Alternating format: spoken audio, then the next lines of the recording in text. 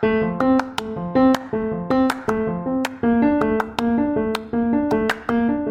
there, this is Prevention Works, the podcast of the Australian Prevention Partnership Centre. I'm Gretchen Miller and I'm really delighted to bring you this interview with the Director of the Prevention Centre himself, Professor Andrew Wilson. He's also co-director of the Menzies Centre for Health Policy at the University of Sydney. We ranged across a few things in our conversation, in particular the past, present and the future of prevention, as well as a little of the background that brought Andrew to us. And it has to be said, we recorded in June 2020 during a quite unprecedented time for health across the world, the global pandemic of COVID-19, which infuses its way throughout our conversation. So, lifestyle-related chronic disease is without a doubt the biggest cause of poor health. Almost 3/4 of global deaths are down to chronic disease, which comes out of 4 main risk factors in our behaviour: smoking, drinking too much, eating poorly and not exercising. In Australia, the figures are even higher. 87% will have some sort of chronic disease contributing to their death. These are daunting figures to be wrangling as Director of the Prevention Centre. So I asked Andrew, in this context, what exactly is prevention? Prevention is our global approach to how people are affected by disease and mortality, the deaths from disease associated with, and in this case, chronic diseases. Prevention means different things to different people. If you're somebody that looks at it from my perspective, then I'm thinking about our population, the Australian population, the world population, and what are the things that we can do together, that we can do at a high level that will lead to a reduction in new disease, in the incidence of disease, or reduces the burden of disease for people who actually already have the disease. So I'm thinking about the way the health system can respond to that. I'm thinking about the factors that influence that at a population level. So the quality of nutrition which is available, the smoking rates in the population, the rates of hypertension in the community, the physical inactivity in the community. And I'm thinking about, well, what are the things that we can do as a society to reduce those risk factors and thereby reduce the impact of this disease? And that will include things like what's the role of the law, of regulation, as we've effectively done, for example, in reducing smoking rates, that we've effectively used to reduce drink driving, these sorts of activities. It includes promotional activity where we try and encourage people to become more physically active. It includes trying to create environments where these things are easy to do. Having better lighting, for example, in areas we know improves the fact that people will walk after hours. Having more green space has very positive impacts not only on people's physical activity but also on their mental health. So that's how I would think about prevention. But if you're a clinician and you're seeing an individual person, then you're looking at the person in front of you and you're thinking to yourself, this person has high blood pressure or this person has an existing chronic disease. What are the things that I can help this person with that will lead them to reduce their risk of either developing disease or reducing the complications of that disease?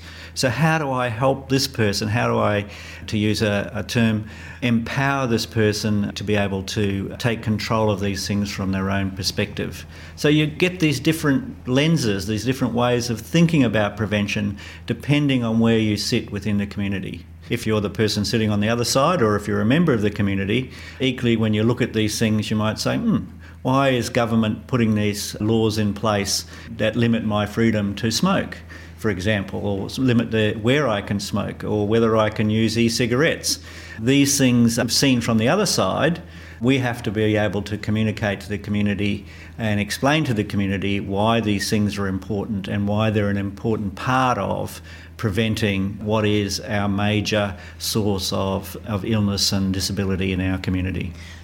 Your answer is really interesting because it brings up 2 critical factors, I think. One is working together, so communities working together, communities of clinicians, communities of the public, but also it's not just up to the health sector, it's also part of town planning to consider chronic disease prevention. Now, we're at quite a unique time. As I mentioned in my introduction, we are in Australia starting to get control of the coronavirus, but it's still a global pandemic. And that pandemic has actually erased an experience which we all went through in Australia, which was quite extraordinary this summer. We had this severe bushfire drought summer, which had a profound effect on health and threatened the very basics of the environment we exist in: clear air, running water, livable temperatures. And it was a shocker for public health. I wonder what this summer triggered for you as you went about your work. Well, as we're now in winter, it's not just summer, it's summer and winter when one takes into account the bushfires, floods and now COVID-19. We have certainly had an extended period of really disruptive, and those impacts have had and will have profound impacts in terms of our health. I'm very concerned in looking at this in that we know there are immediate impacts. In the case of fires, obviously there were people who were harmed by the fires themselves, but there were also people who will have some long-term impacts because of the exposures to both smoke and other inhalable exposures that they had during that period of time. But they also had their lives disrupted. They lost houses, they lost jobs. It was profoundly stressful, day after day, in the heart of the city to have the place blanketed by smoke, wasn't it? I found it psychologically distressing as well as physically distressing. Yeah. And now with the impacts of COVID, again, there are the acute impacts of COVID of people who are actually affected by this disease, and we will continue to see people in our community affected by this disease. But we've also had profound impacts in terms of our economy, people out of work, people who will not find work again after this for extended periods of time. It's had impacts on people's incomes.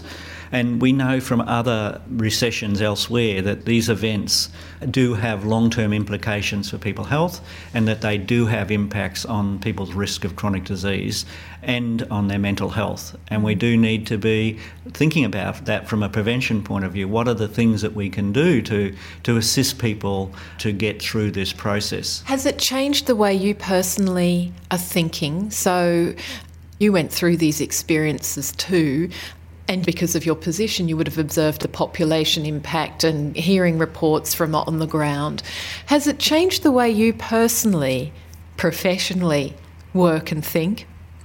Look, it hasn't changed it, but it has been a very powerful reminder to me that we have to think about the health of our population and the health of individuals in terms of their broader environment, but their broader physical environment in terms of where we live, but also our social environment. Now, I mean, this has been an aspect of prevention and of public health, which has always been there. We can trace the roots of this back to the late 1800s, where there was profound social unrest, and part of that social unrest was associated with issues of inequality. And a lot of the people who were front line at that point in time were people from health backgrounds, doctors, although in the case of Florence Nightingale, a nurse, who they were very concerned about issues of public health, but they were concerned as equally about issues of the social environment, social inequality. And they were reformers, they were advocates for change because of the recognition of that link between the physical and social environment and people's health. And every so often we have to be reminded about that. We tend to drift off at times and start to see a very sort of biomedical perspective on health and on disease. And going with that is an intense focus on the individual, and in prevention terms, an individual responsibility. But every so often we need those reminders that actually it's not just that individuals, parts of communities, they're parts of societies. They've got cultural factors that they bring to their lives, that they live in societies which have inequalities within them, that have rules that may not be as fair as they could be, and that these things impact greatly on the choices that people can make. That we don't all have the luxury that somebody such as myself has of great freedom in choosing what we can and can't do, that other people are not in that situation. When I think about Australia's Aboriginal and Torres Strait Islander communities, the level of choice which exists within many of those communities is much more limited. They live with inequality every day. They live with profound loss, with the frequent loss of people within their society. So sorrow is something they live with every day. And they live with the whole disempowerment and loss of their land and everything that is important with them. And then when we think about that from here we are trying to prevent chronic disease, which is markedly overrepresented in Indigenous groups. Both Torres Strait and Aboriginal communities have much higher rates of most chronic diseases. And we think about the issues of individual decision makings about behaviours in those situations. If we don't recognise and deal with those other aspects of it, if we don't recognise that there's not a supportive environment for these people, then we'll never be able to be effective in our prevention of chronic disease in those communities.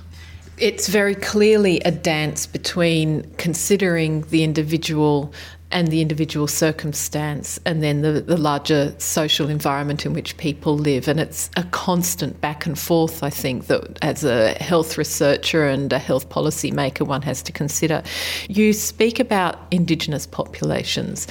Now might be the time to ask you about your own personal experience with Indigenous populations. Tell me a little about what informs your understanding of Indigenous communities. Yeah, look, I have had a very fortunate life. On many fronts, I've been very, very fortunate. But it is important to me that I grew up in a small country town in North Queensland, which had a very high Aboriginal population. I went to a primary school where the majority of kids in my classes were Aboriginal kids. And at a time, they were just locals. They were our neighbours, they were people we played with, etc. The notion of inequality was not something that I really understood.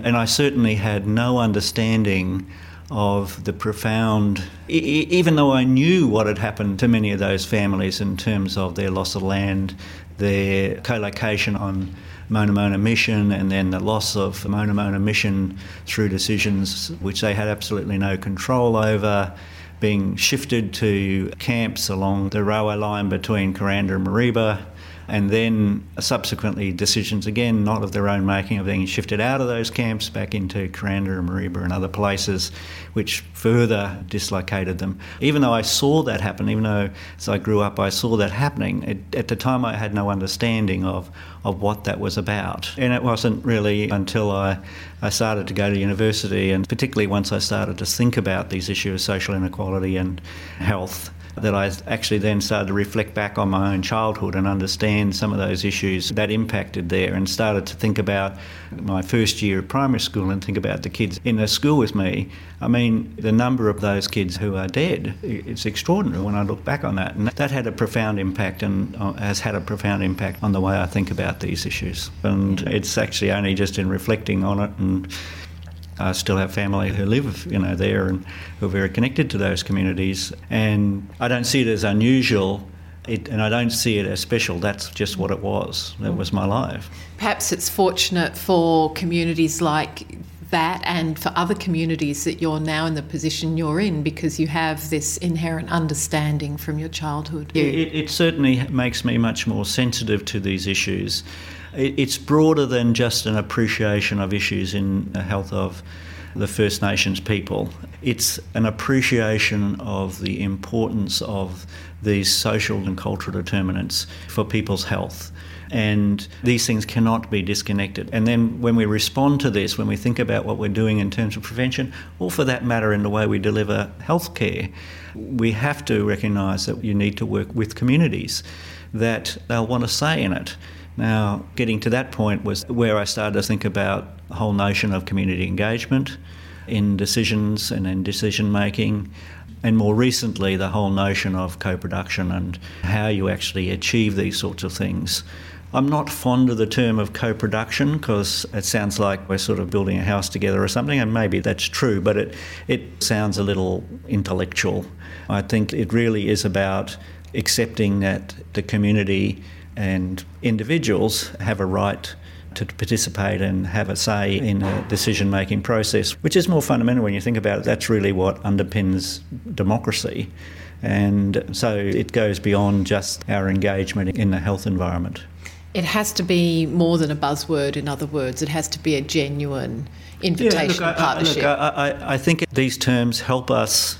They help us conceptualise what the issues are. They help us actually think about what's involved in it and how we've gone about doing it, etc. But there is a risk whenever you create these words that they become buzzwords and that people just articulate them rather than actually fundamentally understand what it means. So now, the nature of my work is not one which every day puts me working with communities, and I'm very conscious that I'm not in the role anymore where I'm engaged every day with communities in the way that many health workers, and particularly people in the public health and prevention community, many of them work very, very closely with their communities.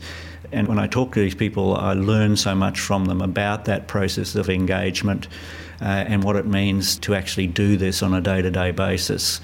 And that hasn't changed in the 30 plus years that I've been involved in public health. Every time I talk to people about these things, that comes across as an important part of it. And if you think about our success in relation to COVID, at least controlling COVID, the issues of communication, issues of trust have been an important part of what's happened in Australia. If you look at, let's say the US, the issues of the failure of trust, the failure to communicate, the failure of leadership is absolutely profound in terms of the consequences for that country from COVID. And it points to some very difficult problems that they're going to have to deal with.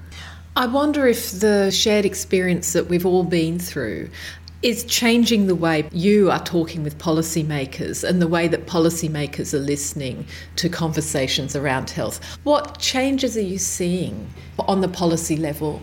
Yeah, look, first thing to say is we're not over it yet. In terms of COVID-19, we've been very fortunate. Some of that's a consequence of our relative isolation, that we've been able to turn off a large proportion of the importation of cases, but it's not over, and it won't be for quite some time in relation to that.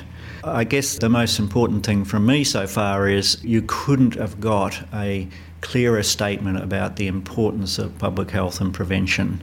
We have controlled this disease because of things that we've done in trying to reduce the rates of transmission of the disease within the community. And it's a profound reinforcement of the need for a strong public health and prevention component to our health system. The places which have suffered, in some ways, comparable countries, one of the things which I'm sure will come out of it will be the fact that they have disinvested in their public health. So I think this, for example, is one of the things which will come out when the United Kingdom reflects on what happened there in relation to it. But of the things that I think that are coming through for me, the lessons from it, I won't reflect here on the public health ones. I'd like to reflect a little bit broader than that, because I think some of the lessons beyond that are important. I think the way it has brought together the clinical and public health community has been really, really important. And it just shows the importance of the synergies in those different things. That we work in prevention activities, we work on a spectrum between what happens in a prevention population health level and at the individual level. And COVID-19 has made that really, really clear about the importance of that synergy between those different sectors. An aspect of it which I think is also really important is one of the things that we know in the prevention of chronic disease, something that we know we don't do well at the moment, is engage other sectors in the journey, having difficulty getting the buy-in from other areas like transport and the food industry, etc., to the prevention of chronic disease. With COVID-19, what we've seen is that there has been a very active involvement of those other sectors in responding to COVID-19, that other sectors have had to become involved in this, and that's been a positive thing. And I would hope that will be something which will have a lasting benefit. How will you go about ensuring that you bring all those sectors into the public health fold into the future and in an ongoing way? What plans do you have to make sure that the door doesn't close that's been opened? Well, first a caution that I am a very tiny part of the system and I don't have a large amount of influence about these things. I think, well, one, we need to recognise the importance of those groups and we need to understand why they're engaged in it. I mean, they weren't necessarily engaged in the COVID-19 response because it was COVID-19. They were there because the profound impacts that it had on their sectors. So we have to learn in the chronic disease community, how do we get that same message across, that there are implications here for you and you should be engaged in this because there is a benefit for what you have to do. And this is what the whole, again, buzzword is co-benefits, the whole notion that there are different benefits for different sectors from this, and how we spell out and how we articulate those co-benefits will be an important part of achieving that ongoing engagement. It's a pretty exciting time in that way, isn't it? Because although we've been through this terrible trauma, there's also an opportunity to remake things. And I wonder if, given Australia has managed this quite well, if there's already rumblings from the international community in taking an interest in that. I mean, I want to reflect for a moment.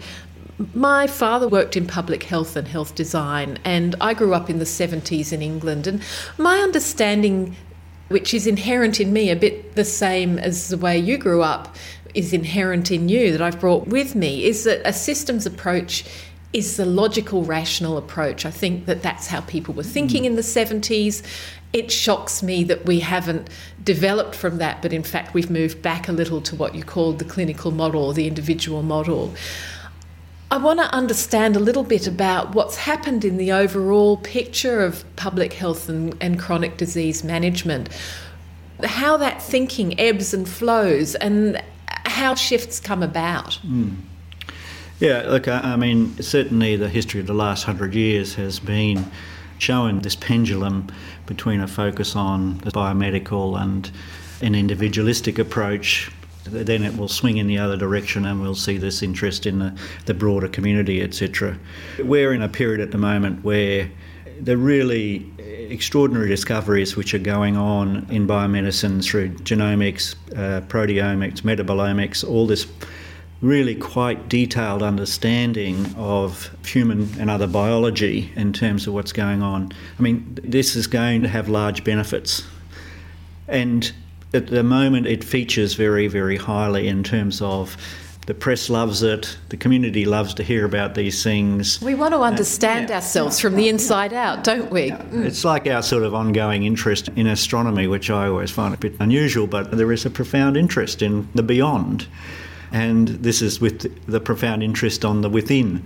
And we are just at that point in the pendulum at the moment where there's that intense interest in it. I would be very surprised if there isn't a bit of a swing back in the other direction. That's what we've seen over the last 100 years. And given all the other things which are going on in the social and physical environment at the moment. However, there is also an opportunity here in a sense that we've never had before of actually starting to understand better the relationship between those higher order factors, what we talk about as the upstream determinants of health, and these other basic biology aspects of it. So that interaction between these things is clearly important.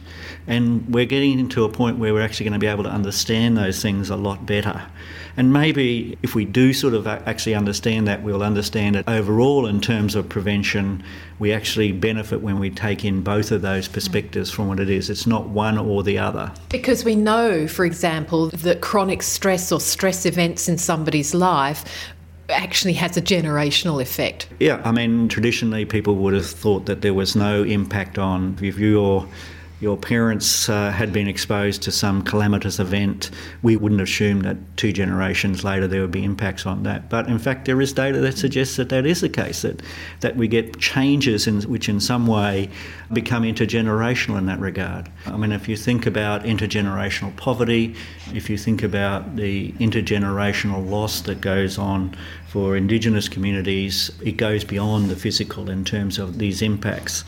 And there's this notion of that if we don't address those intergenerational issues, we end up with an embedded and ongoing inequality, which becomes increasingly difficult to address as you go from generation to generation.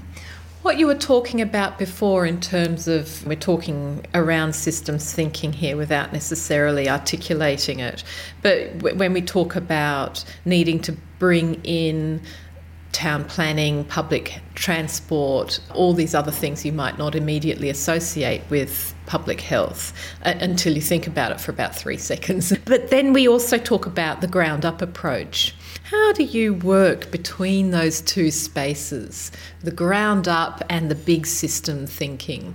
So I think just a word of caution that people use the term system. You need to understand what they're talking about, because we use this term systems thinking to mean different things. Sometimes we're talking about biological systems, and sometimes we're talking about something like the healthcare system, about the way we organise our health care and public health system. Sometimes we're talking more profoundly about the relationship of individuals to their ecological environment and those aspects. And sometimes we're talking about systems in terms of a way of talking about the complex and interwoven relationships between many of the things we have. So the first thing I think is, when people start talking about systems, is understand what they're actually talking about. What do they mean by this? I don't think I ever take my systems hat off, but sometimes we have to make decisions, which means we reduce aspects of the system that we're contemplating at any point in time so that we can get within a decision framework which is workable. I think, for me, the notion of working bottom-up and top-down is part of what we have to do in the social and cultural and political environment that we work. You actually need to do both those things. That's one of the ways that you can actually get change within complex systems, that if you think any one little action is going to result in change, the chances are, well, it might do for a short term, or it might do in a way that you hadn't predicted. But working top down and bottom up, to me, is a way of trying to get multiple changes that might be necessary to achieve an end, such as getting a more nutritious food environment, for example. I'd like to talk a little now about the Australian Prevention Partnership Centre, which you head up. It's a really interesting partnership model where you have researchers in universities all over the country working with policymakers and practitioners across the country. What does that national reach give the centre and the work that you do? Yeah, look, we've been extraordinarily fortunate in the Prevention Centre. We were given this opportunity to work in that interface between research and the practice and policy environment. And the partnership centres were envisaged by the NH and MRC as an experiment, as a different way of looking at the whole notion of research translation. And as we were one of 3 that were established at the time, and our focus has obviously been in the prevention of chronic disease. Incredible foresight on terms of the people who actually put forward the notion and created this opportunity for us to do it. And it's been an extraordinary privilege in leading that endeavour. The team of us who are in the leadership team, we just recognise that this is something which has been a unique opportunity to try and demonstrate this particular model. Now, it's been a learning journey. Many of the things that we thought we could do at first have turned out not to be the way to go. We've had to be flexible. And the extraordinary part of it in some ways is that we've had this group of funders who have been prepared to come on this journey with us and support us as we looked at different ways of undertaking and trialling this work. And as you say, the other interesting part about it is we've been able to take a relatively narrow focus, even though we've had over 100 different researchers at different times working on different projects that we've run. Maybe more than 40 projects that we've run over that period of time now. It's still only a very small proportion of the prevention and public health community in Australia in relative terms. And that's something I'd love to think going forward, that we'll continue to bring people in, because our raison d'etre is really about how the more that we can involve more researchers in this process, the more we can deliver on what it is that we were on about, which is trying to get research to influence policy and practice in a more effective way. But it has been one of the largest national efforts to do this, if not the largest, and that's been a very big privilege. So you say that it's been a learning curve for you. It's been since 2013. What's changed in the way that prevention research has been undertaken in that time? What are some of those learnings? So one of the things about working in the research translation space is that you're not in a static environment. You're in an environment where both sides are changing the whole time. So the evidence base that we're working with is changing because not just our researchers but the whole research community, both here and internationally, is driving and changing the evidence base during that period of time. On the other side of the equation, there have been major political changes and always will be changes to the political and organisational environment in which we work. And when we started, one of the groups which really initiated the call for this partnership centre was a national agency which no longer exists, that was dissolved about the same time as we came into being because there was a change of government. We've had several change of government in that period of time that we've been there. In fact, we've probably been in one of the stablest periods in terms of health ministers that there has been for quite a while, with the longevity of the health ministers in some of the states at the moment is quite unusual in a political sense.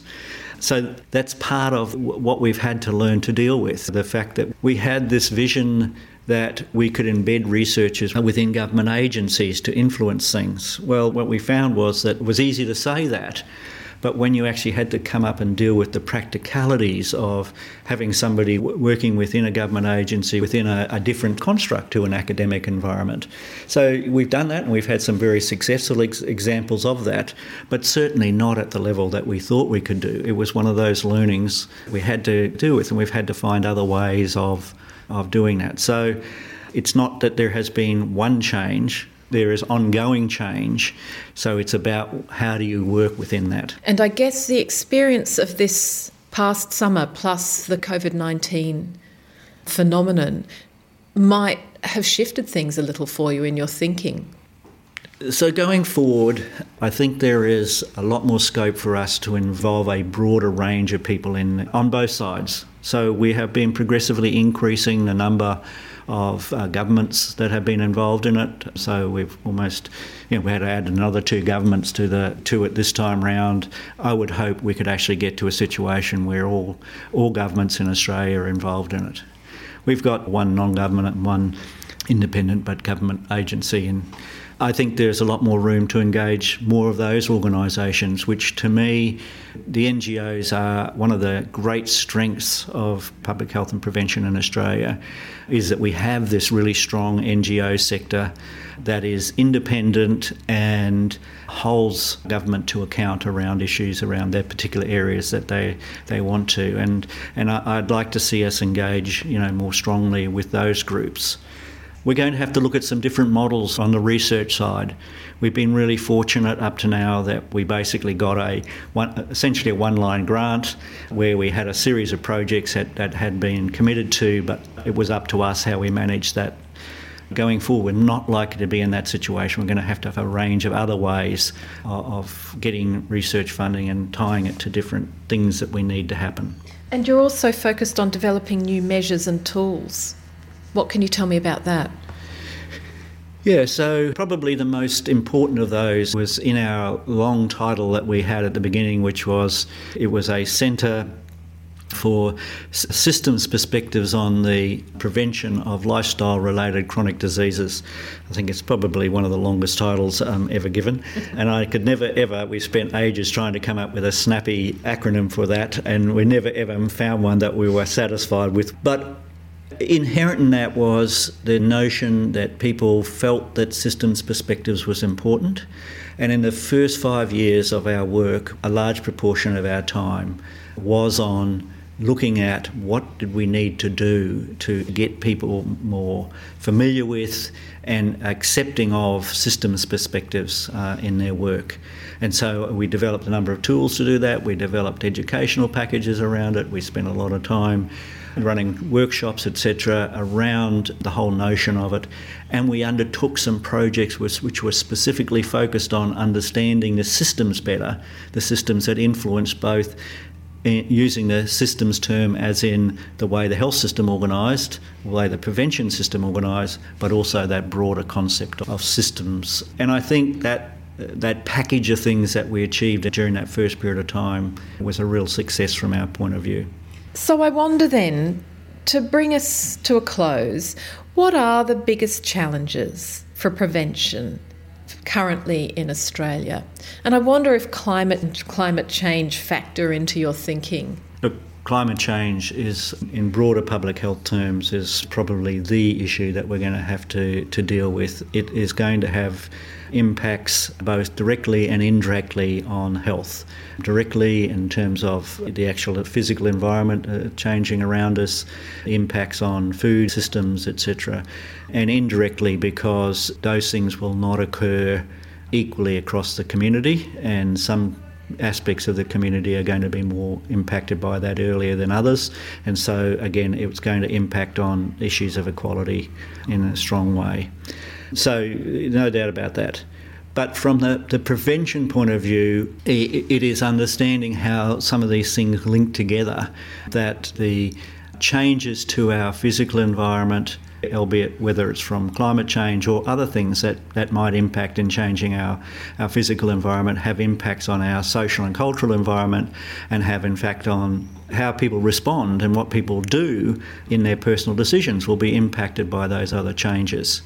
It will have impacts on things like the food supply and water, and that these things have consequences for chronic disease risk in our community.